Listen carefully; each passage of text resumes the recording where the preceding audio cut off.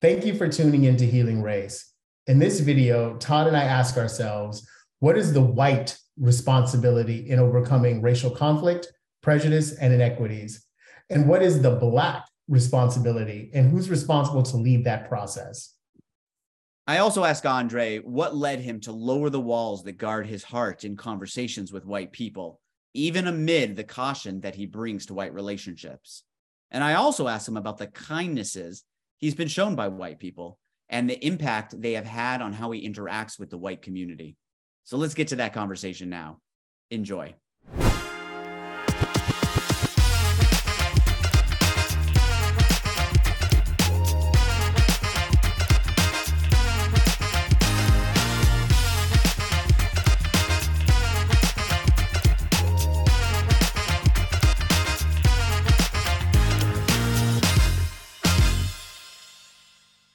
I also want to make a very deliberate point, and maybe this is controversial, but I'm going to say it anyway, to say that's a distinctly white problem.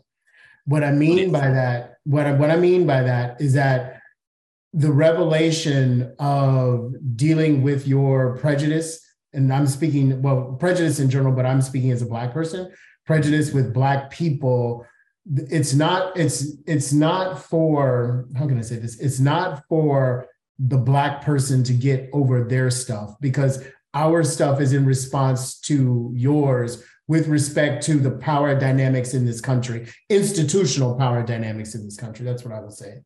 But I believe when that revelation does happen en masse, then that's when you'll see a huge emotional shift and maybe even a true change in zeitgeist with respect to race in the country. But that the leadership of that is a white responsibility. It's not like, once I heard someone say, it's not enough that we bear the brunt of racism, then we have to turn around and help white people work through their emotions to cure it. That's sort of like, you abuse me, now let me help my abuser work through why he's abusing me in the first place. That is not our responsibility. So part of that taking that opportunity when life presents itself is to own that the way you were thinking before the opportunity came into your life was less than ideal. Yeah, and I said that. I have two thoughts about that. One kind of in support and one kind of a devil's advocate, not even a devil's advocate, but a counterpoint. One thing that I would say is, in my, I think in our last recorded conversation, I did come to that kind of epiphany, because you had asked about the white responsibility. And I said, I do actually, in addition, is that I think there is a white responsibility to initiate this process. Remember the kind of jumping into the swimming pool, right? And yes, we'd all love to jump in together, but maybe in most cases, jumping in to the swimming pool, that white people should take the responsibility to jump in first. And what I would say is, in terms of responsibility, is it doesn't leave the Black person off the hook, because if that Black person never jumps in the pool, you never get anywhere. And I take that point. I want to dispel the expectation that we should be the leaders of giving over our own mistreatment. You all need to, you created this crap when you brought us here, fix it. Yeah, from a moral point of view, I see it less from a moral point of view than a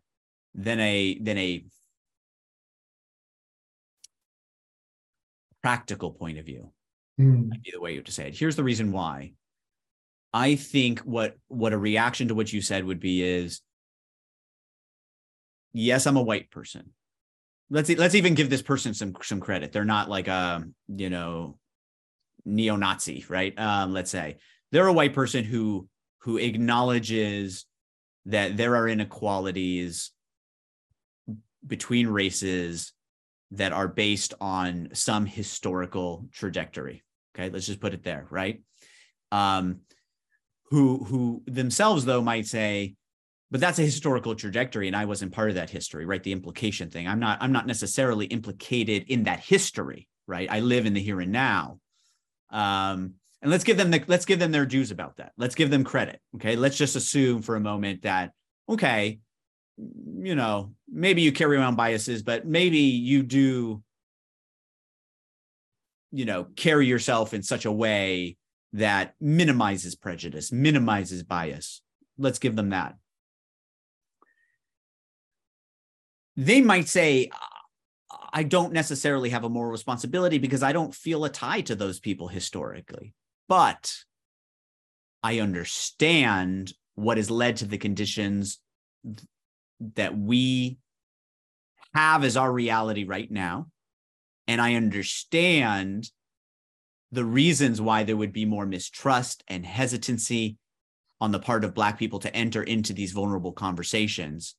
And from a practical point of view, for the best interest of all, I think that whites should take that greater responsibility because they're not carrying that with them in the same way. I'm not saying that white people don't have anxieties. Clearly they do, or baggage that they bring to conversations. Clearly they do. So I understand. I think there's a moral imperative from the point of view of, because of the world that we live in this moment and the barriers to conversation in our culture that exists for, broadly on average for Black people. And because I don't have those same kinds of or equivalent set of barriers to conversation, it should be even I would say, maybe it's not just practical, moral responsibility, but I would just say, I guess my difference with you is it's not because I'm connected to that history, but it's because I live in the conditions of an environment right now where, because of that history, I have a greater, I don't even want to say capacity, because Black people have capacity to have these conversations and initiate them, but they just don't have that historical trajectory that might create barriers to that. At least that's what I gathered from our last conversation. So I agree with you, maybe for slightly different reasons, that there is a greater responsibility. Now, that being said, here's what I would say. There is, example, there was a white supremacist, actually like the son of like someone who was part of leadership in the, David Duke, whatever it's supposed to, people called it, the Ku Klux Klan, but like there was like a group, I forget what the group's name is. He, as the son, well, it was David Duke, someone who was really close with David Duke, his son, who grew up in a white supremacist environment. Okay. This is like a broadcasted story. You can look it up. Yes. A story that's been told. He, as the son, was socialized into this and believed in white supremacist views, and played a big role. He developed a site. I forget what the site is. It's like a very heavily frequented white supremacist site. If it comes to me, I'll mention it. But and still used to this day. When it was time for him to go to college, he decided he wanted to go to a liberal arts college. He thought it would be the best way to foster and support his growing kind of intellectual development. Now, of course, those places tend to be highly liberal, right? And full of minorities. And so he was there, and I don't know if it was his first year or his second year, but he got outed as a white supremacist because he kept it quiet. It's not like he broadcasted at college, but he would still, Storm Site. It's something Storm is part of it, is part of the name. But anyways, he would go to like conferences or give talks or, so he was still involved, but on the side and in hiding. Yes. But, we live in the world that we do now, and you can't keep that stuff hidden for long. And someone found out, saw some picture of some event that happened, and he was there, and outed him to the whole college. And you can imagine the uproar that happened. There was a Jewish student who reached out to him and invited him over. For Shabbat. And started inviting him over time. And that through a series of experiences led to his complete transformation and his leaving. There's Daryl Davis, the musician, who I actually interviewed last year or earlier this year. And, he tells the story of how he lived in different places because of, I believe it was because of the military, because of his I think, father, anyways, whatever his father's position or his mom's position or one of their positions led them to live abroad. And then he came back to the States. When they came back, he had an experience of being in the Boy Scouts, and all of a sudden people were throwing rocks at him, and he had no idea what was happening. He just hadn't experienced racism. And, his, Boy Scout brothers or whatever they call themselves were protecting him and taking him away. And he was trying to grapple with what in the hell was going on. And, he told his mom, and his mom had to have a conversation about racism with him. And he's like, what? You're telling me like white people believe this? And his question that came out of it was, how can someone hate me without ever knowing me? That was his question, his life question. And so what did that lead him to do? That led him to start contacting white Ku Klux Klan members to have respectful curiosity conversations with them. And he had his work in having those conversations has led to, I don't even want to know what the numbers are of people who have left Ku Klux Klan and or just white supremacist movements. Complementary organizations. So this is all to say that while I accept your idea that there is a greater responsibility, even practical for sure, maybe even moral, given our conditions in this moment, for white people to make the greater effort, take the initiative in having these conversations of in connecting and being curious and respectful. I don't think that should mean that Black people, Jewish people should just sit and wait.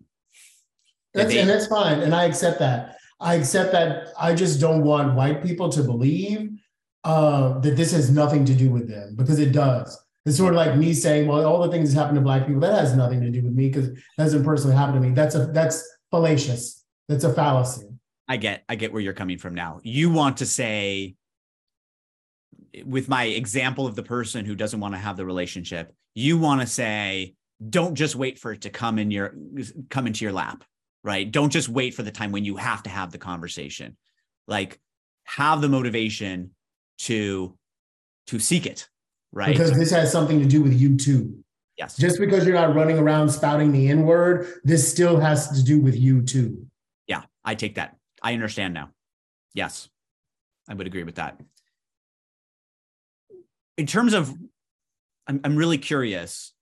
One of the things in watching that episode with you that came to my mind that I didn't think about before was I was talking about my grandfather at the end of his days and how, the kind of emotions started coming out. And what flashed in my head was our conversation about the castle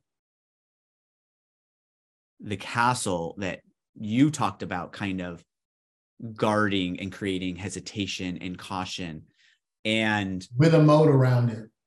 With a moat around it. Yeah. And so for people who haven't yet seen that episode, it's kind of what protects you emotionally and physically, right? And what guards, your kind of inner world or physical being. And it reminded me that I was basically talking about my grandfather's castle coming down. Mm-hmm. Right.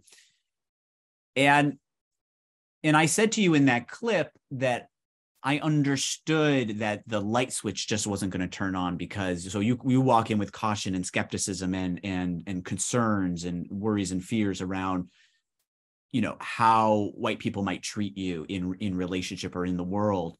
And that I can't just sit there and say, yeah, but Andre, I'm different. Right. And so you should just believe me on the face of it. Right. And my claim there, my thought there was, in every relationship, there is trust building for whatever reasons. People bring it into their romantic relationships. They have whatever concerns they have, and they don't become unguarded right away. There is a process of confidence and trust building around our fears that happens to all of us and with all of us in our relationships. I have not met a person who does not bring fears and concerns and threats and worries and into their relationship and guards themselves until they know those are safe to let out. And so,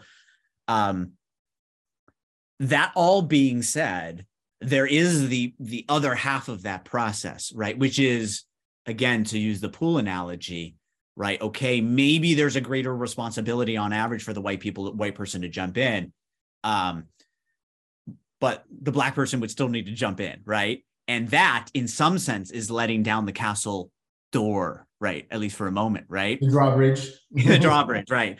And so, I guess, how do you have a desire for relationships, right? And you have a desire, I'm assuming, for not just Black relationships, right? Well, I've had non-Black relationships. I know that you have. I know that you have. I'm not claiming that you don't, but I'm just saying you are not the kind of person who encloses your world. And you want to know why I don't, given all the things I've said? I mean, you do, but you don't. Like you travel all over the world, right? Like, yes, I have. You do and you don't. I know you have instincts to do so. So let me just be clear. But in your goals and aspirations for your life, you don't desire to enclose yourself. So now, why? Why don't you? I have the answer to that question because I've been thinking a lot about including other people in the season 2, right? When we start taking this model of conversation and working with other people. Because despite any fears, social fears, and even fears of physical harm I may have, I'm still propelled by a genuine curiosity about people. And when you are a part of a group where the elders of the group have been telling you of a certain generation, watch out or beware or make sure, mind yourself when you're around these people, you develop a natural curiosity. I'm like, well, who the hell are we? Who are these white people? What are they talking about? And so, my relationships were always fostered around an educational experience. So these things are kind of easier to do when people are in school together. Now, being a middle-aged man like I am now, that's harder to reach out to people who are not part of your group because you have to be very deliberate in meeting people and you don't want to be offensive, right? But it was through educational experiences, meaning at school, where I was able to do some of that social exploring with white people. Now, don't get me wrong. I always went home to a Black environment. Not only that, but Black single mothers. Like I have a very Black American story. If I were to ever tell you my life, but being propelled by that natural curiosity, I thought that what would be learned, especially of myself and about the group, was more valuable than staying hidden. So that's why I've always did it. And that's what kind of led me, because I didn't have to become friends with you, right? I could have been silent and stoic and at our university. I could have just stuck only to mostly Black students. And I kind of know some people who had that kind of experience, right? But I didn't. I allowed I remember the moment we bonded, actually. I remember the moment we bonded. And that's when I said, maybe this guy is worth exploring. And then here we are 26 years later. Yeah. So what enables you? I mean, you've answered the question a little bit in past episodes about, you became more open with me showing respect and showing that curiosity toward you and having a sense of empathy. I guess what I would say is, if the challenge for white people is the initiative, right? It seems to me that on average, again, that the challenge for the Black community, or at least some portion, to say I'm open, I'm open. You have to say I'm open. You have to say I'm open. To be willing to be to grasp that trust, right? Yes. Mm-hmm. I'm not saying to just, again, flip the switch and I'm an open book. Let crush the castle walls. I'm not saying that, but I guess the willingness to, I don't know, take those confidence building measures and run with them in a way that allows the conversation to move forward, because you did that, right? I mean, hell, in our first conversation, you just cussed. No, you just cussed. You shared, and you never cussed. You shared your fears, right? I mean, you certainly didn't have to do that. Generally, you could have, kind of, to use your example of like even us meeting and being roommates as freshmen. You didn't have to share it, and you certainly didn't have to share it in the first time we talked. I'm a Samantha. No, that's a reference from Sex and the City. So you shared it, but yet you have this castle, right? And so I feel like you did grasp it, right? You did give it a chance to fail, I guess is what I'm saying. Because you talked about risks earlier, and I thought a lot about that while we were watching too. Mm-hmm. When I said, when you asked me the question, what it was like to be white, and I said, I didn't even think about it. And you said, and I said to you, and I can see saying that itself is a luxury, that not having to think about it frees my energies. And you said in that episode, to do what? To take risks. And so I know that risks is something important in your mind.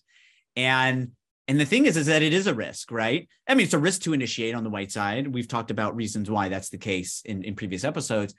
But when that risk is taken, no one's perfect. That white person on the other side is not going to be perfect. They're going to make mistakes. And so I guess the question is, like, as long as you're seeing some reasons to feel more and more confidence, like, how do you bring yourself to take the risk, to be vulnerable, to be open? And that's a really important thing to bring up, that no one is perfect, because I believe in the Lord. So for everybody, I believe in the Lord. Grace has been all throughout this conversation. Grace, God's grace, Todd's grace, my grace has been throughout this conversation. And to free yourself up, it's almost like a flower unfolding. So for me to take that risk, especially in the very first episode, at the very first 5 minutes of the conversation, well, if I'm going to do this, I'm going to do this. Meaning, if he has a genuine curiosity, then I'm going to present it. And I'm going to, like I said in the very beginning, and by the way, people who watch this is not a lie. I'm not lying. When someone comes to you heart in hand, you rise and you speak your truth. You want to know my truth? This is my truth. The reason, and I can answer this so well because I've done this in my gay life, like, there's trust. When you come out to people, you're like, okay, are these people going to act negatively? Are they going to try to do harm to me? The parallels are just there, being gay and being Black. Like, woo, they're there. Mm-hmm. And the reason I said, you know what? I'm going to give this man, Todd, the grace of being honest and having a truthful comment. Because if I'm going to just be hidden and closed, what's the point? Then, it's sort of like having an interview with a person or conversation with a person is not going to open up. Then you're just wasting both your time. So I'm not going to waste our time by not bringing a contribution. And I'm going to bring the contribution of my experience, and also the experience of the stories that have been told to me by friends and family, and just what I've learned in the media. So my point is that if this white person wants an awareness, I am determined to make sure he leaves here with an awareness, no matter what how risky it feels to me emotionally to do so. Mm-hmm. I can hear a reaction to what you just said, in the sense of, like, why do that as a Black person? Like, you want to give me the awareness, so that I, as a white person, can have the awareness. Like, why? Because we deserve to be known. and So not there's a characterized. self-interest in it too. It's And like not yes, you're because we benefited by deserve to be doing it. known and not stereotyped. So my motivation in telling you all of those things, because you have to understand, a lot of this has been me exposing my psychology, which has been really, really hard for me to do, knowing that this is going to be public, right? But if I'm going to be known, if you want to know me, like you said in our friendship, we hadn't had this conversation, then I'm going to let you know me. We as Black people, and me as Andre, deserves to be known and not stereotyped, not characterized, not memed, but known. And knowing is a 360-degree thing, not a 180 thing, not a 270, because that means you're leaving pieces of the pie. The whole pie deserves to be known. You know, that's really powerful to me. So Indy just watched her first like full-length movie, and it's the movie Coco. Have you ever seen the movie Coco? I love that movie. I was watching it 2 days ago. Yeah. I'm obsessed with that movie. I know. Oh, you got to hear Indy and I perform "Remember Me," that song. We just performed it to my parents, and my mom started, tearing. I mean, it's just such a power. Anyways, it reminds me of that song. It reminds me of the whole movie, right? Because what is the most important? I mean, the quintessential thing in that movie is being remembered, right? Your spirit is gone. The light of your life is gone from this world when there is no one in the world who remembers you. And if there is a part of you that is not known, that goes with you, right? And so I mean, what is more powerful than being remembered, being known, being in the minds of other people, and hopefully, cross fingers, having an impact, a positive impact in some way. There's all this, there's people who kind of aspire to like immortality. And the way that I've always kind of viewed that is, I mean, I don't know, maybe we'll figure it out physically. I'm not going to count people. I'm not going to count us out, but, and some people don't want the immortality, but anyways, with us being physically mortal, right, and having an end, the way to be immortal is to be carried on in the minds of other people, right? And that happens at the altar of the heart. Mm-hmm. Of course, yes, absolutely. Because if you don't make an impression that has some connection to the heart, it will be forgotten. Yes, absolutely. So you saying what you just said, really, really powerful. And so I thought of that movie because yes, you take it with you. Yeah, you take your experiences, you take your truth, you take your life, you take the story you've been writing with you, unless you tell it and you tell it in some way that connects with someone. So that was beautiful. That that's an amen for me. Yeah, that's awesome. I love it.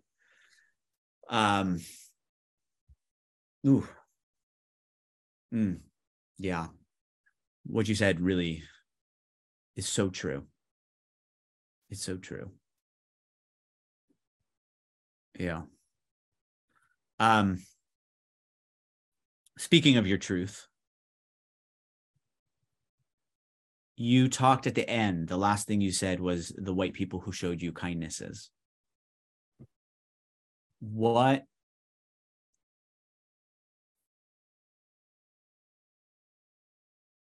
How did those kindnesses affect you as it relates to Black-white relationships? That they were possible. And so things coming. Go ahead. No, I was just going to, the latter part of the question is, do those conversations increase your ability to let the drawbridge down over time to white people more generally? I'm not saying that you just all of a sudden become an open book for everyone, but to have a sooner, stronger instinct to trust white people, or not, and if not, why not? There's sort of lamppost on a path to say that this is possible and it's worth doing. And may I add, the white people who showed me kindnesses, I'm not talking about small things. They did big things for me. And the kindnesses were not only material, they were also practical with Like what? respect. Like what would be Well, I'm not something? practical. I'm sorry.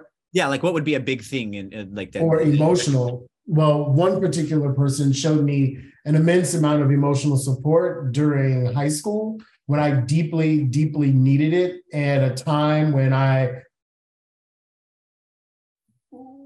couldn't count on my family emotionally. My family will say that's not true, but it is true. So at a time when I couldn't count on my family emotionally, there was a white person in my life in an educational setting who is absolutely very dear to me even to this day, even though the person has since passed on, and who was an immense rock for me. And I will always remember there is this person, she is at the altar of my heart. So the ofrenda, I have created an ofrenda to this woman in my heart because I remember the support. And when you are a teen, especially a gay Black teen, what the hell, there's support is the biggest thing you need, right? Other than just having your basic needs met. And my basic needs were met, but I mean emotional support that I really, really needed. So that's an example. And then another white person did help me out practically with, a material good. So, and this isn't to say that, Black people have never done anything for me at all. But what I'm saying is very similar to your grandfather and the blanket, that when I was in either emotional or worldly need, there were white people who helped me without anything in it being for themselves. And we just kept it between us.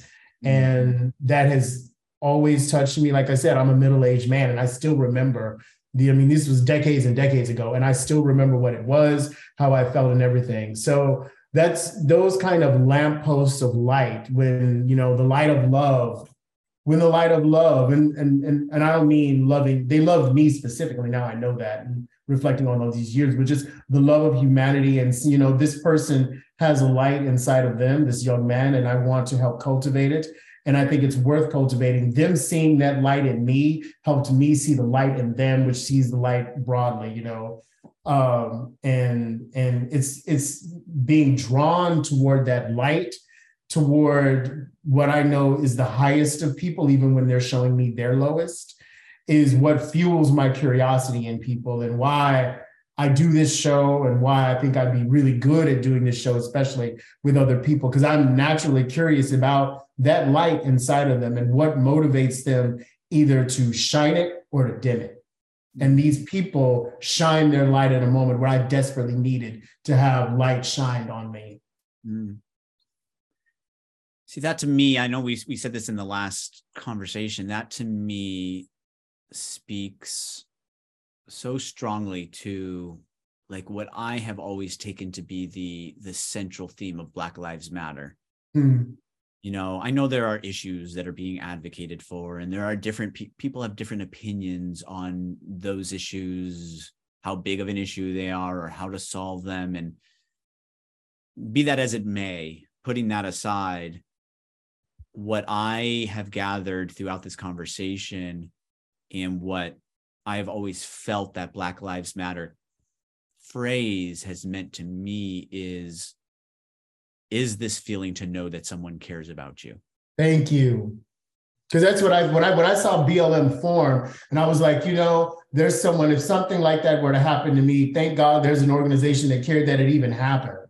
Mm-hmm. Seriously, they cared that it even happened. Yeah. Yeah. And our push, the words being pushed out are saying, hey, other people, we don't feel you care. Yeah. Mm-hmm. I mean, mm-hmm. And again, you can differ on how to tackle issues, you mm-hmm. can differ on that, but if you understand that underneath the issues and underneath the statement, at least for, I'm guessing a lot of people, is this sense of like, hey, we don't feel we care, that we matter, that people, that non-Black people care about us in this country.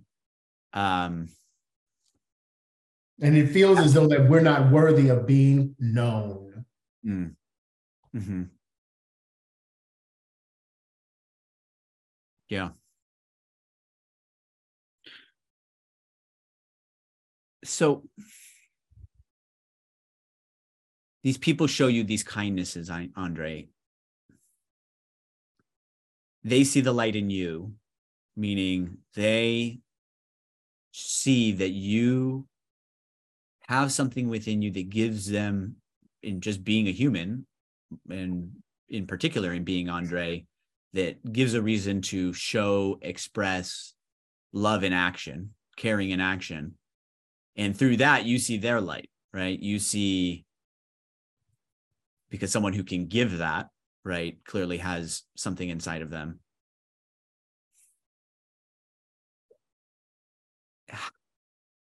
What are the series of, how does that all come? How do I put this?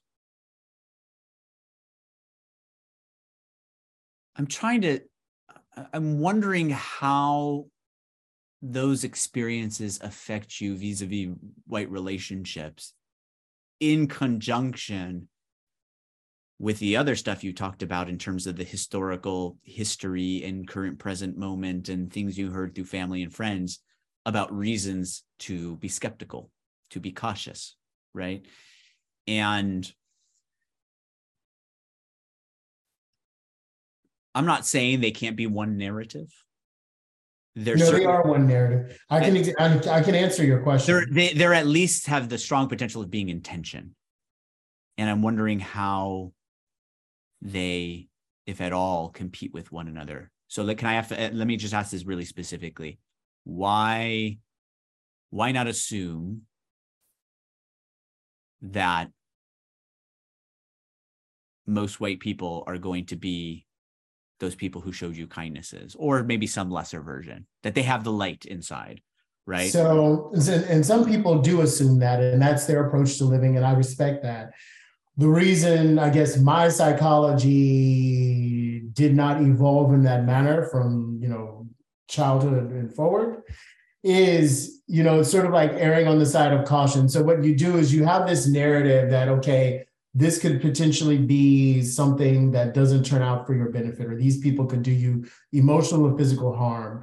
And until something like, and you even said it's with the analogy about the ledger. So until an individual shows that I'm on a different side of the ledger through a series of interactions, there's sort of trickles that become a flood, right? Or trickles that become a faucet that's turned on. Once you see that, all of that happening, then you begin to set the individual apart from the narrative you have about the collective. And I really feel that white people have done this with Black people. It's sort of like, well, I think this about Black people, but you're okay. I've had that told to me by, being gay. Like, I don't believe in, homosexuality, but you're okay. I mean, what's that saying, hate the sin, love the sinner? That's rooted in that kind of thinking, right? Sort of being micro and macro myopic and otherwise in your view. And as individual, as you have narratives about a group of people, as the individuals chip away and they move away from that world view that you have about those people, then you're able to engage in much more meaningful interactions with those people. And once you have enough of that chipping away, then eventually the negative worldview or the hesitation you may have had it is now fall apart, the castle. Thank you for watching this episode of Healing Race, and stay with us for a scene from our next video. If you want to see more conversations like the one you just watched, please subscribe to our channel, share this video with friends and family, and like and comment on the video below. If you'd like to be a guest on one of our episodes and have an open, real conversation about race, email us at guests@healingraceshow.com. And if there are topics you think we should cover, we'd love to hear them. So please email your ideas to topics@healingraceshow.com. As always, thanks for your support. We look forward to continuing the conversation with you. Now, here's a scene from our next Healing Race. I already know the blowback we're going to get for this because you see this light-skinned Black man sitting in a comfortable condominium and talking about his Costa Rican husband. How the fuck are you an equal? How, with a Stanford education, how has your life personally been done wrong? I can hear the blowback now.